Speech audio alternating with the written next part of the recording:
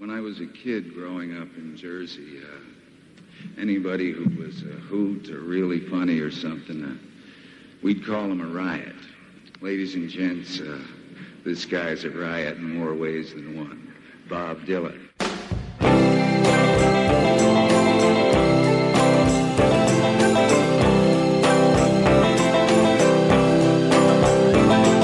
They say everything can be replaced, yet every distance is not near.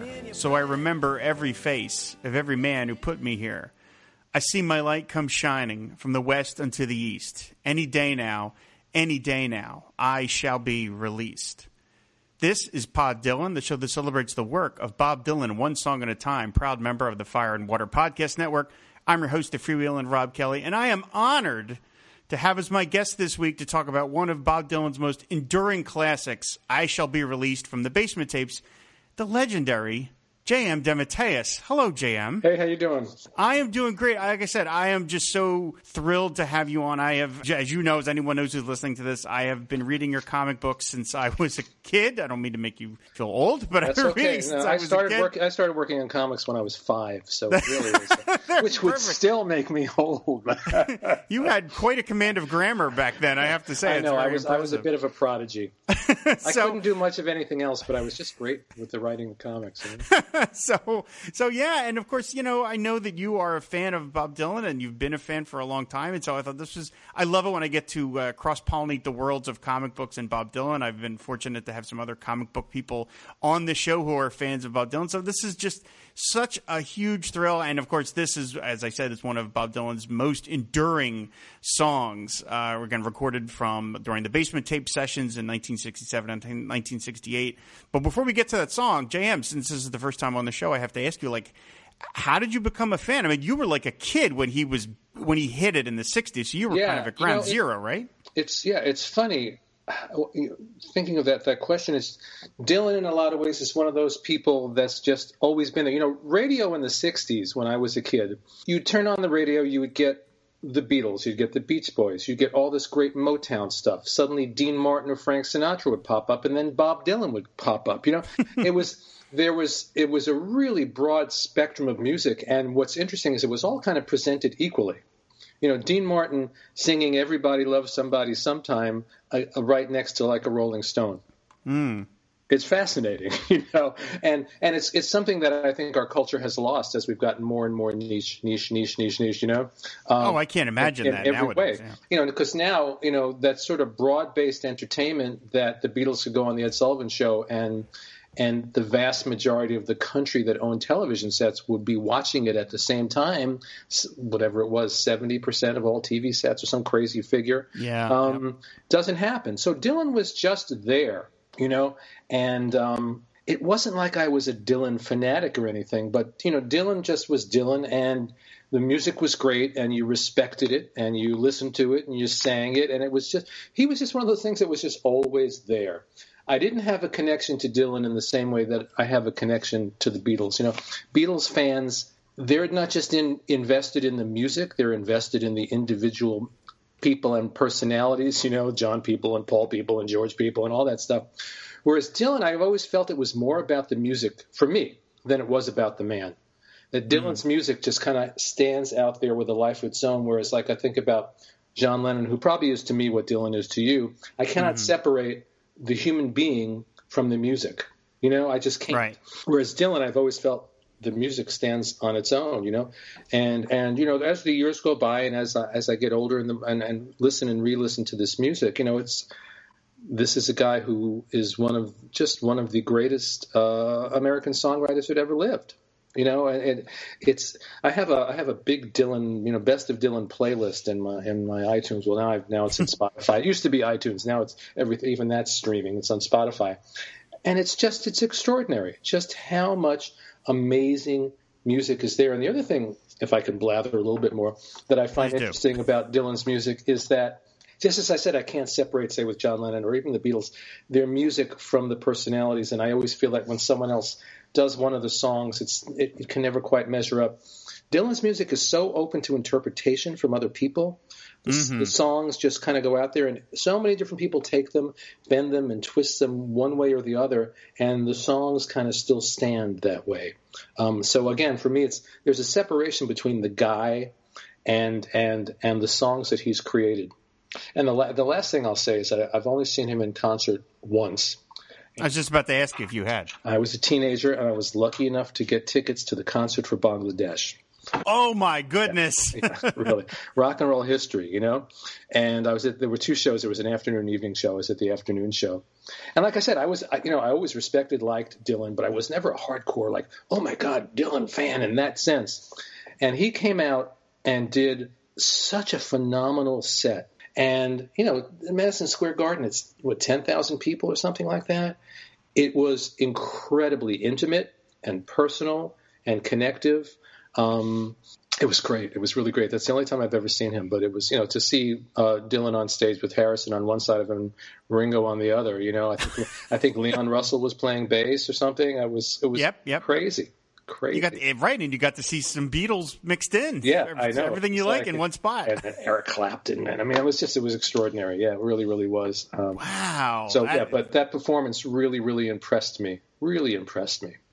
What a concert to have seen. If you're going to see one Dylan concert, like that's this historic show. Yeah. That's amazing. Yeah, I'm glad you mentioned about the interpretations, and we'll get into this near the end of the show. About the list of people that have covered this song is like a phone book. I once in a while I will sort of mention covers of different versions here and there. I generally stay away from them because I try and focus on the work from Bob himself. But the list of how many people have covered I Shall Be Released is absurd in its length, which again it underscores its sort of anthemic status of what it is. And this song is so seemingly simple. I mean, it's only 3 verses. Oh, and it's like it's G, A minor, B minor, A minor, G. That's the song. See now, okay, no, this is perfect time because we'll talk about this too at the end. But I've said on the show I don't know anything about music. I don't know anything about chords or anything like that. So, but you obviously do because you have played this song live, which is again we will get to that in a little bit. So, but I mean in terms of the musicality,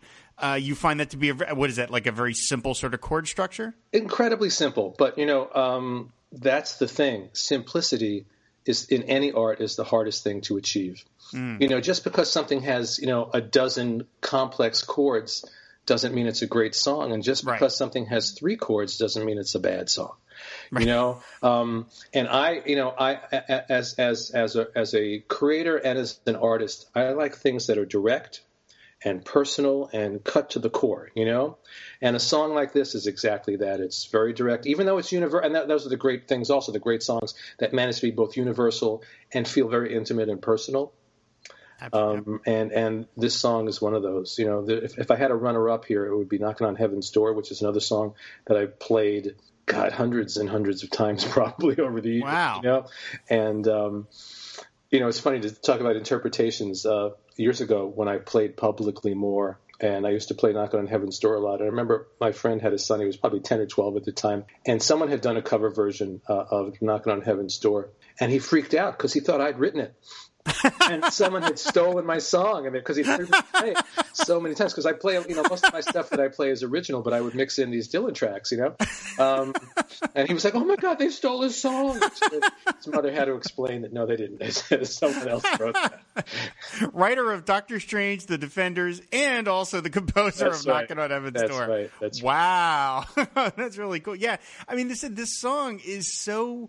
Sort of again, it's basic in its words. I mean, the Basement Tape songs, of course, can be incredibly dense and weird and sort of obtuse, but this is very, very straightforward. I mean, I quoted the opening verse, and then the second verse is, "They say every man needs protection. They say every man must fall.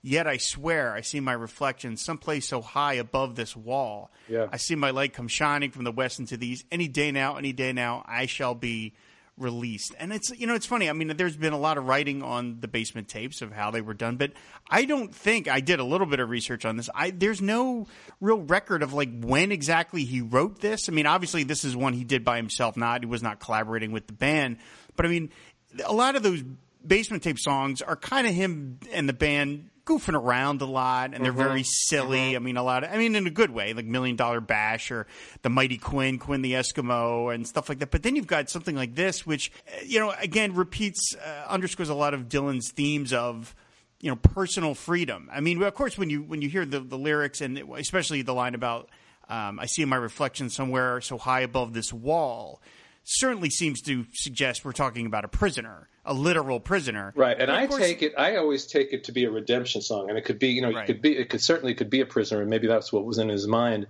But the universality of it, to me, it's a song about the prison of our own souls, and the release that will come at some point, whether it's, could be death, it could be spiritual enlightenment, it could just be a release from suffering and into something better in our lives, and that's what I've always taken that song to be, and that's the way I've always performed it. The song ends, he says, standing next to me in this lonely crowd is a man who swears he's not to blame. All day long I hear him shout so loud, crying out that he's been framed. I see my light come shining from the west into the east. Any day now, I shall be released. So I'm going to ask you, when did you... Because obviously, the first version anyone heard of this song was from the band. It was not from Bob Dylan. It was first released on the band's album Music from Big Pink, which that's right. And you know what? Tapes. I was trying to think about when did I first hear this, because it's almost like this song for me just appeared in the ethers. And I remember being back in the 70s because I played in a lot of bands and I used to play solo as well, and I still on very rare occasions will do that. And I remember being in the basement, speaking of the basement tapes, where we rehearsed, and we started messing around with I Shall Be Released. And it was just sort of like it was in the ethers, and we pulled it down. But now that you mentioned the band, I'm sure that the very first place I heard that song and knew it from was Music from Big Pink, because I absolutely knew that album and I'll probably owned that album. And that's got to be – and now when you think about it, I hear that falsetto-y vocal, Right, Richard Manuel. Yeah. So I'm sure that's where I first heard it. But the joke was, as I was thinking about it, I said, I don't really remember hearing it for the first time until you mentioned that. And that's because it was just one of those songs. And then as soon as I had never played it before, but it's one of those songs that as soon as we played it, it was like, this is a great song. And I've been playing it ever since. Yeah, Bob Dylan's version, actually, the first version anybody ever heard from him was actually on his Greatest Hits record from Volume 2 from 1971, where he completely redid it with, he was accompanied by the folk musician Happy Traum, I believe is like how you say Traum or how you say his last name. But Bob recorded a couple of basement tape songs and threw them on Greatest Hits Volume 2. And so that's the version that anyone first heard from him, which is it's just him on the guitar. Simple one, right? It's with just the little extra little guitar fills and things in there, right? Yeah, it's a beautiful version. Yeah, it's just that one. And then even surprisingly, the version that Bob Dylan did himself was not even on the basement tapes that came out in 1975. They didn't put it on there. It didn't get released until the bootleg series in the 90s, which seems amazing to me considering how famous this song became. And yet really the only Dylan version anybody ever knew was the sort of off one from not in a bad way, but like just not the band one or not the basement tapes one from Greatest Hits. It's sort of remarkable how this stuff still made it out into the ether. Well, that's what I mean. It's like it was just out there. You know what I mean? It flew out of his head and went into the ethers, and we all just sort of absorbed it. He brought it out when he performed with the band on The Last Waltz, that final concert. That's right. That's one of the songs he sings. And the lineup, you can go find this version on YouTube. And the lineup with this is ridiculous because you've got Bob Dylan singing lead with the band, plus Ringo Starr, Joni Mitchell, Neil Young, Van Morrison, Eric Clapton, Ron Wood, and Neil Diamond, which is... You're never going to have all those names in one place together. Right. And it's a great version. It's so weird that Neil Diamond is in there, It's just you wouldn't expect that, but how amazing. How amazing. And Chrissie Hynde covered it at the 30th anniversary tribute concert to Bob Dylan, which I have mentioned that I was at. Regarding the basement tapes when he did this, I mean, the basement tapes, they sort of flitted back and forth between originals and covers. And obviously, I think a lot of prison songs were on Bob's mind during the basement because he covered Johnny Cash's Folsom Prison Blues, The Banks of the Royal Canal, which are both about people being imprisoned. And then again, I love that he transmogrifies what, again, could be if you really want to take it straightforward, a prison song into, as you said, a song of personal release. It doesn't know where it's coming from. But I mean, that final verse certainly seems to suggest we're talking about a guy in prison. Standing next to me in this lonely crowd is a man who swears he's not to blame. Well, that sounds like a guy saying, I didn't do it. Right. Whatever it is, I didn't do it. I always think about it as that we're all walking around with our burdens and with our sins, which are sometimes imagined sins. You know what I mean? Our guilt, our shame, all these things that we carry through life, that we want to toss off and be released from. What's funny is you're absolutely right. Obviously, that's a prison metaphor. Never even crossed my mind in all these years. I always saw it in terms of, in a spiritual or psychological and spiritual term, especially in a spiritual term, So it's interesting that you bring that up because now you've enlightened me in a new way. Well, there we go. I mean, I know that while he was recording the Basement Tapes, Bob had apparently in his in like the foyer of his house an old wood stand with a Bible on it, like a huge ornate Bible, one of those like super deluxe ones with like gilded edge pages. And apparently people would come into his house, I guess other members of the band or whatever, and they would see that he had clearly been flipping through it because it was dog-eared, and I think they've even said that it was like there was notation. So I mean, yes.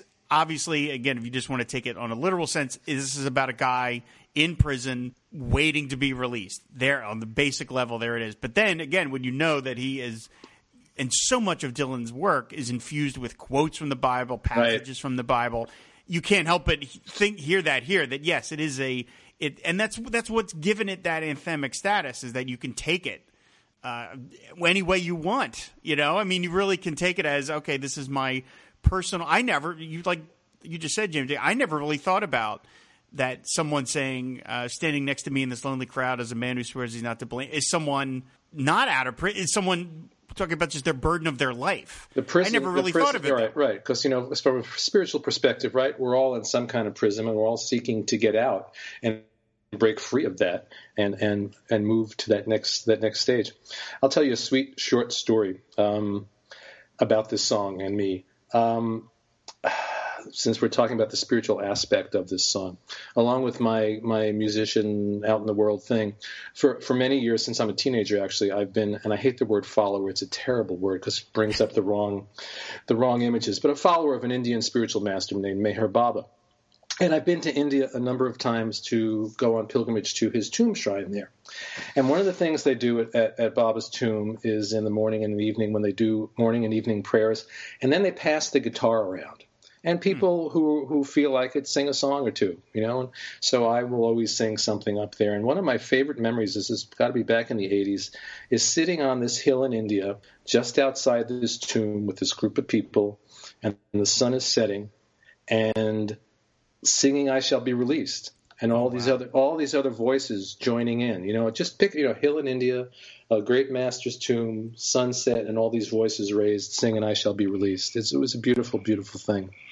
That's extraordinary. I'm always amazed at how much his work has covered the globe. I mean, we know that he does concerts in countries where they don't speak English, and yet, it's not like they know the work, they know the songs. It's not like he's out there interpreting them on stage. He's singing in English. Right. That's amazing. Yeah. That is wow.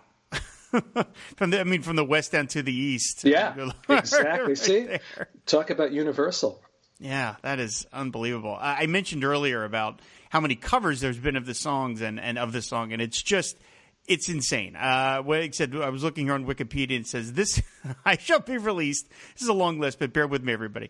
"I Shall Be Released" has been covered by the Youngbloods, the Earl Scruggs Review, Jeff Buckley, the Marmalade, Joan Baez, of course, Peter, Paul and Mary, Sun Ara, Joe Cocker, the Tremolos, Bette Midler, the Box Tops, the Byrds, Ricky Nelson, Aaron Neville, Melissa Etheridge, Coheed and Cambria, Tom Robinson Band, Nina Simone, the Slackers, the Heptones, Paul Weller, Jerry Garcia Band, Sting, the Deftones, the Hollies, the Trinitones, Pearls Before Swine, OK Go, Beth Rowley, Ken Lazarus, Big Mama Thornton, Chatham County Line, the Flying Burrito Brothers, Jack Johnson, Government Mule, Martin Harley, Kiosk, Dino McGartland, James Blundell, Miriam Makeba, Maz, Mahotel of Queens, we're almost done, Jacob Miller, Bobby McFerrin, the Black Oak, Arkansas, Marion Williams, Lena Lynn, Wilco, Jack Johnson, Lisa Loeb, Zach Brown Band, Keisha, Half Moon Run, Greta Van Fleet, and Elvis Presley. Wow. It's like so many genres, so many different types. Insane. The only ones missing from the list is like Frank Sinatra. I mean, that is just.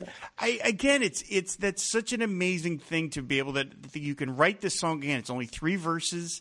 Like you mentioned, "Knocking on Heaven's Door." It's like that's only 2 verses, or like "Forever Young," another one of those that it's got this just. It seems like it's always existed.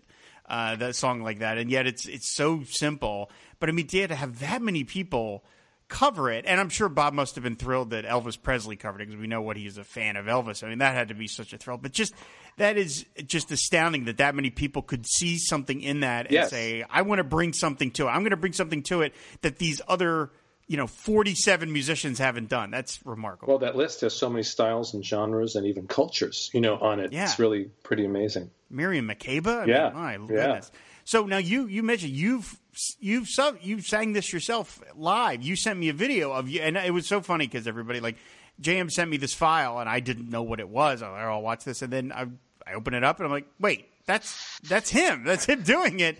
I mean, what was the context for the video you sent me of you singing it? Well, what's funny is, I have not really performed in a really, really, really long time. And I mentioned Meher Baba, and in Asheville, North Carolina, every year they do a Meher Baba music festival. So, people in that community know my music, and they invited me to come perform at the festival last year. First time I played in front of a big crowd in years and years and years, and I was like a complete neurotic mess. But that's part of the process, you know what I mean? Yep. You get all anxious and you wind up and you wind up and you wind up, and then all that energy just explodes out when you perform.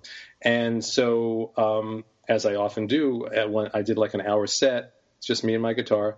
Wow. And I ended with "I Shall Be Released." That was the final song. How do you top that, right? So that's what I sent you, was the final song from my set from last August. Wow, that's amazing.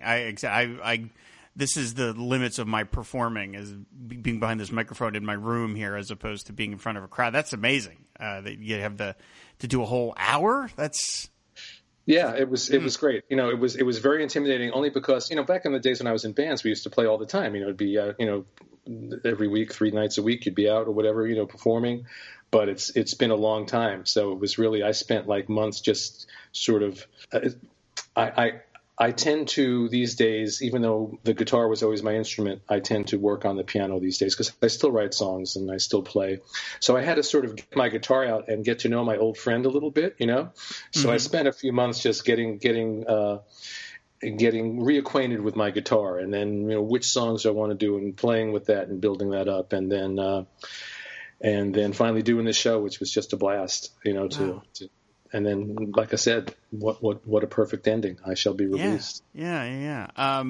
I went through anyone who has written as many stories and comics as you have, obviously you have to come up with a whole ton of titles for your stories. And mm-hmm. I went through your history, looking through all of the stories you've written in comics, and started looking at titles because, I've used this phrase on other shows and I should probably come up with a better term. I call them landmines, but I really need to come up with something better because landmines are awful. But there's something where before I kind of knew Bob Dylan, I was always aware of him. Right. Obviously, growing up, I wasn't a fan as a kid, but how could you not know? He's like furniture. He's just maybe there. Breadcrumbs is better than a landmine, huh? There you go. That's see, there you go. I come to you for these things. I can't. Breadcrumbs is much better. But I went through your stories, and of course now I realize that you have used a couple of Bob Dylan tunes for story titles. Really? Remind me, because I don't remember. Okay, well, I got him here so House of Mystery number 287. That's like the very beginning of my career. Very beginning of your career. There's a story called Forever Young. Wow. That was a phrase in the culture, but Bob Dylan really made it sort of famous. So there you go. Absolutely. And then the other one was from Marvel Team Up number 122, A Simple Twist of Fate. Which starred Spider-Man and Man-Thing, which is definitely the only time Bob Dylan and Man-Thing can be mentioned in the same sentence. That's right. Well, Simple Twist of Fate, that's from Blood on the Tracks. Right. And that is my absolute favorite Dylan album. I was about to ask you what your favorite Dylan album was. Absolutely. One of those albums that I love. When I talk about, just always appreciating Dylan's music, but not being like that deeply connected to Dylan on a personal level. Blood on the Tracks is one of those albums that I connected with really deeply. Love that album. The simplicity, the honesty, the emotion in that album. It's one of my favorite albums of all time. I love and adore that album. You know, a lot of the albums of his that I like too are not necessarily the ones that everyone always holds up as beautiful examples of Dylan at his greatest. Like I love New Morning. That's another album that I really, really love. And there's a few others scattered in there like that. The sort of the some of the albums that are in the shadows, you know. Do you have Tempest? Tempest. I don't That's from think 2012. So. Probably not. Probably the last song on that is called "Roll On, John," and it's all about. Oh, John I know Lennon. That song though. Yes. Okay, gotcha. I know that song. Yeah. I figured you would. Yeah, I figured it was like if you didn't know about that, I got to tell you about that because you figured you'd like that one. But it's sort of funny that you mentioned again in the House of Mystery. You've got "Forever Young."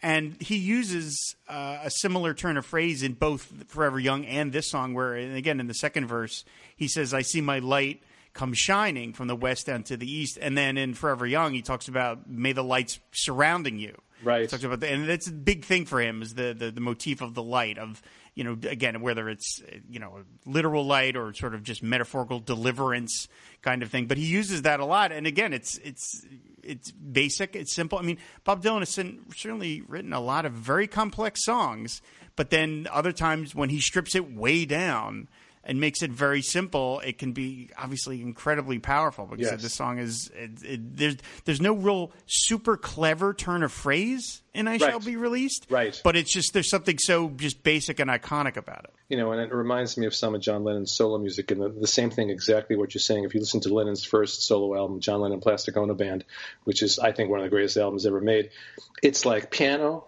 bass, drums, voice, and that's basically it. The songs are so stripped down at a time when rock wasn't really very stripped down, you know? Right. Oh, yeah, really prog rock simple, was big at the time, yeah. Really from the heart, you know, if not more from this, like he's ripping his heart out and bleeding onto the tracks, you know? So I really respond to music like that, which is probably why I respond to those songs. I will say, though, if I had to pick my third favorite Dylan song, I know we're only supposed to talk about one. No. But this goes back to when I was like probably, I don't know when it came out, I was probably 12 or 13 or something, which is Positively 4th Street. Mm-hmm. Which is the exact opposite of these songs. So it's just nasty little song.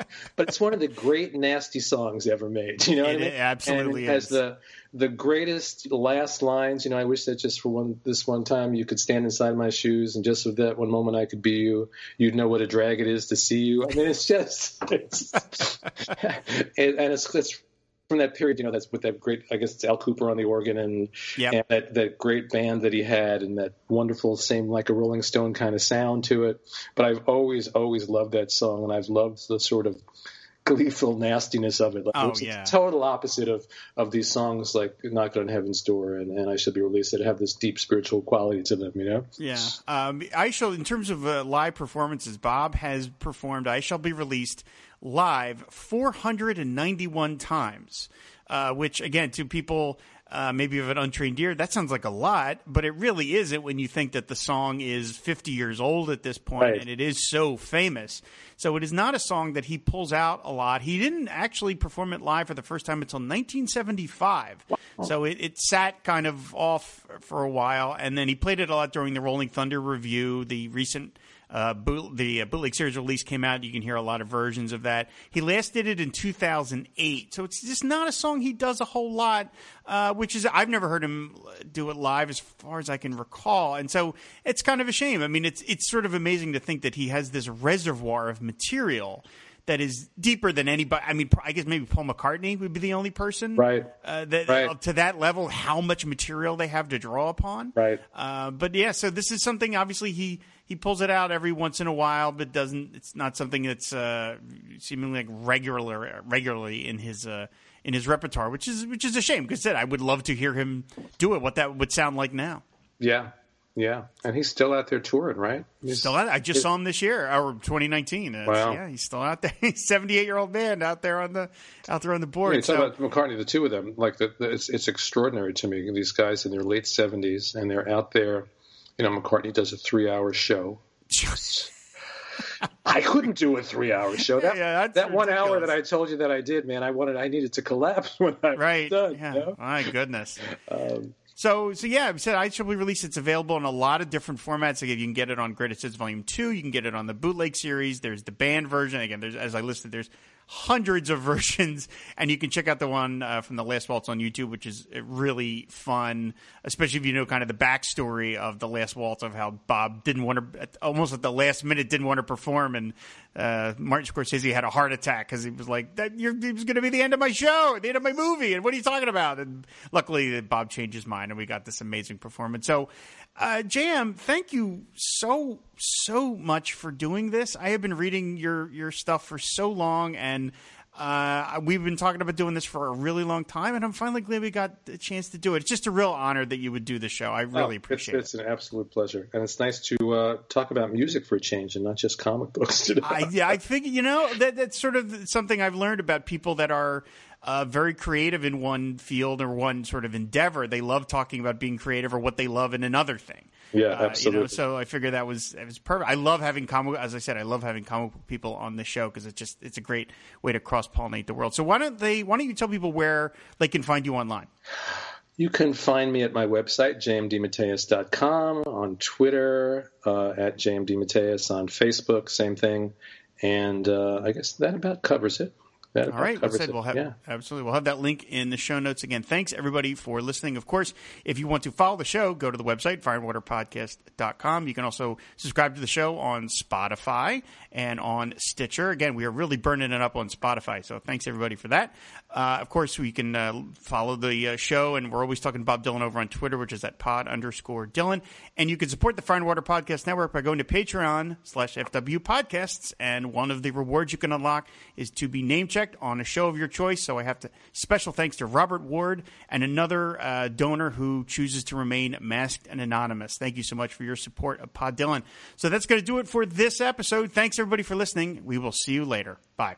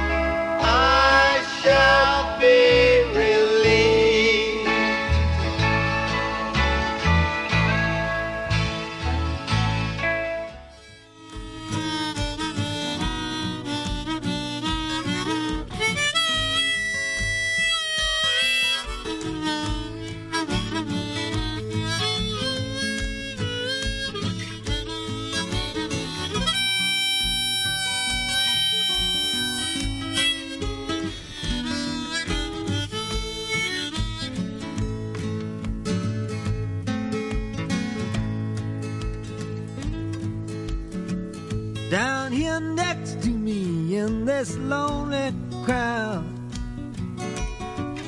there's a man who swears he's not to blame. All day long I hear him cry so loud, calling out that he's been framed. Yeah, I see my light come shining from the west down to the east. Any day now, I shall be released.